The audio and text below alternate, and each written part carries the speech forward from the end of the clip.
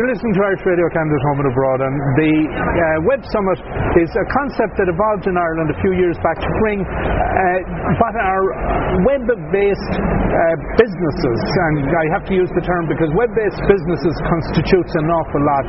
You have application developers, you have software, you have hardware, you have all sorts of things going on. And then he evolved out of that and he spread it around the world, and he had Collision established in New Orleans for a number of years, and he's also out in Asia. But the city of Toronto negotiated or successfully seduced Paddy Cosgrave to bring Collision to Toronto, and some Irish firms are attending, and we're on a busy hall, so any background noises is the PA system that is telling us what's going on. But I'm sitting across the table from Ciaran Haughey, and Ciaran is from Sligo originally, based in Bray, and he launched his app Table4One at the Web Summit in Dublin, in Portugal it would have been, in November of last year. Ciaran, and thanks a million for coming along for a chat.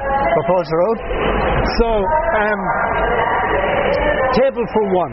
I've taken the time to look and see what you do, but you tell me what you do, what inspired you, and how you got the launch going, and where you're going with it, and how things are. Sure. So Table4One is an app for business travellers. It allows business travellers to connect over meals rather than having to dine alone.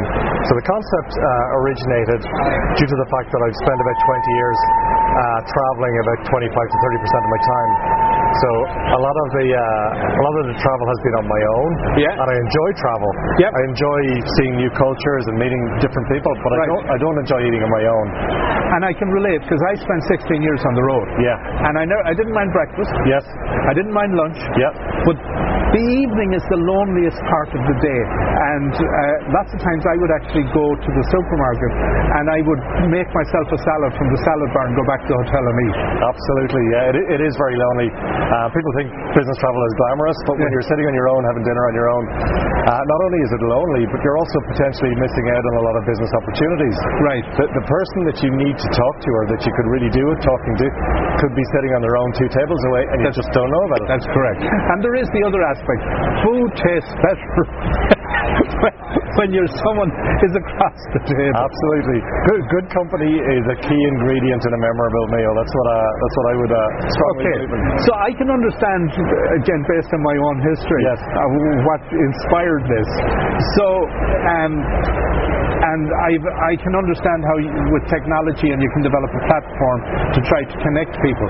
The big challenge is actually successfully getting people to buy in and connect people. Absolutely. So how has that been? It's been interesting, it's been exciting, it's been a big learning curve. So as you say, we launched at Web Summit at the end of 2018, and so far we've had 50,000 downloads in over 100 countries all around the world. So there's an appetite for it, and there's a demand for it.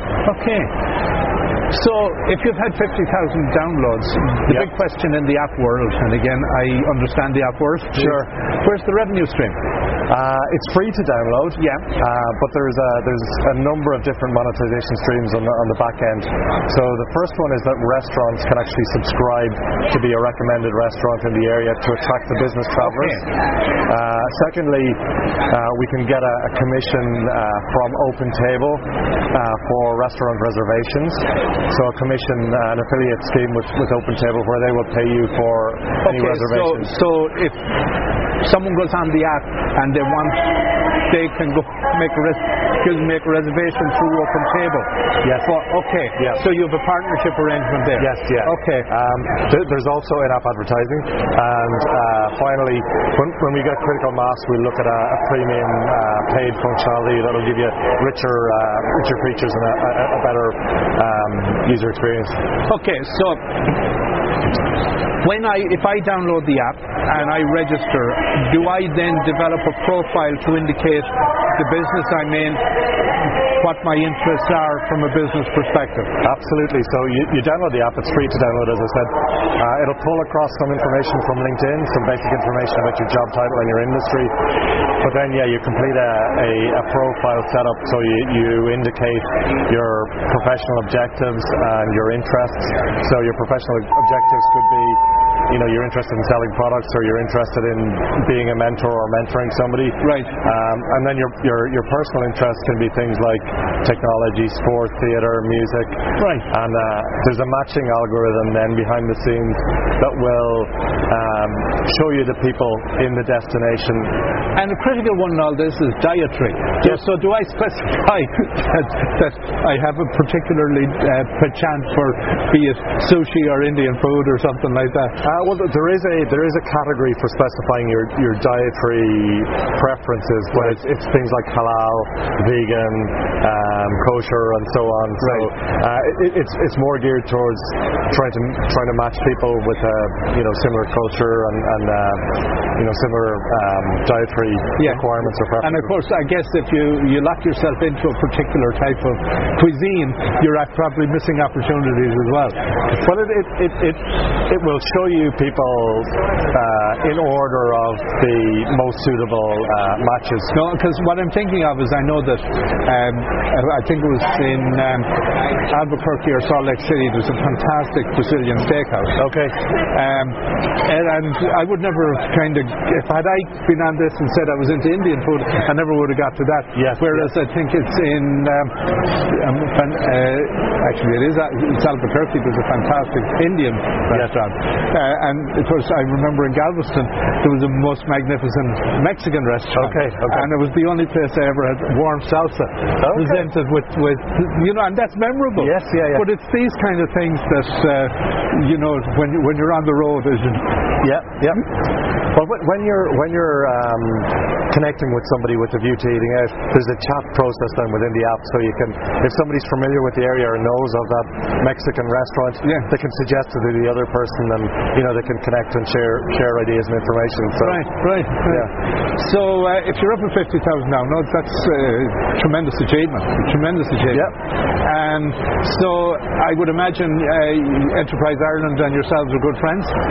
We're starting that relationship, all right. Yeah, absolutely.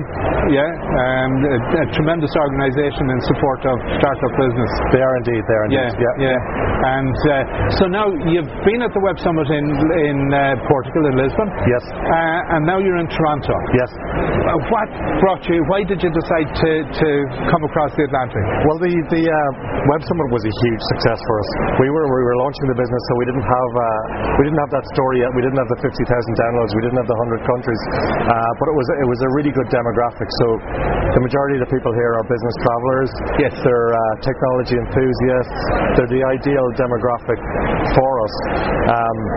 We're here to introduce the app to the market here and to get the brand out there.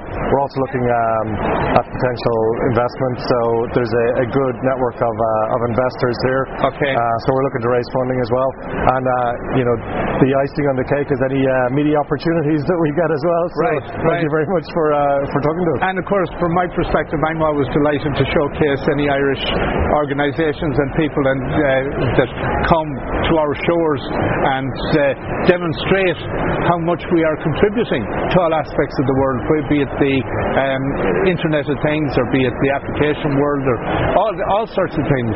So it's always a tremendous opportunity to share and say, it's not just 17th of March. It's 364 other days. Yep. And there's interesting stuff going on. So having the experience in Lisbon where it does bring investors together and it brings all these opportunities, have you been able to schedule some meetings with some of these people? And because again, I know these things are very intensive. Yes. Yeah. Yep. Yeah, we have. We've scheduled a number of meetings with investors, but we also have a stand where we're exhibiting on the Wednesday. Okay. So there's a good opportunity for investors that are passing by to pitch the idea to them, to have a discussion, to open the conversation. Right. And that was the case in Web Summit, where we had a number of investors that came by the stand and that asked for investor decks to be sent to them. So we now have a little bit more traction than we did at the time. So we're very positive and hopeful that the right investors will pass through. Well, Ciaran, it's been fascinating chatting with you, and I'm really glad you took the time. And I wish every success here. As I say, I know it's very intense. After here, have you anything else on the schedule where you're heading to showcase? We're looking at potentially some travel related events. So there's a Global Business Travel Association, and they host some events. So they're the ones that we'll be focusing on next. Okay. Ciaran Haughey, thanks a million. Thank you, Austin. Appreciate it.